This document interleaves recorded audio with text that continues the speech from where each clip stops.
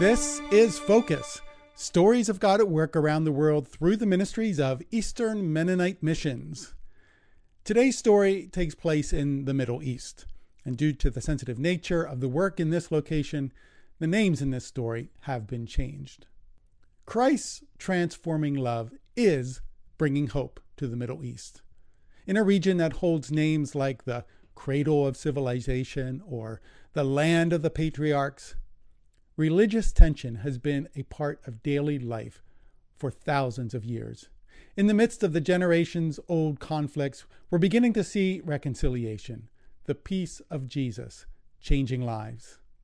In this country in the Middle East, God is using EMM workers Michael and Laura to advance his kingdom.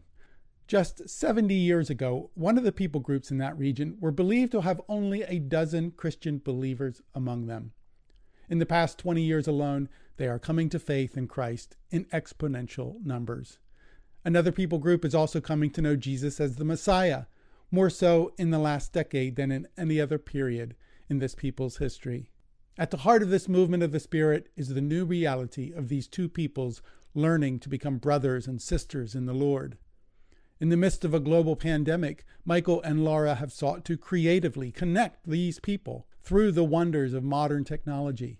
By using Zoom and WhatsApp, these new believers are building relationships, growing in their faith, and being discipled to share the gospel with others. Prior to the COVID-19 outbreak, these churches had been gathering in people's homes. Michael and Laura feared that the lockdowns would hamper the church's growth, but something else happened. God multiplied the fellowships in unforeseen ways. House churches divided into smaller groups.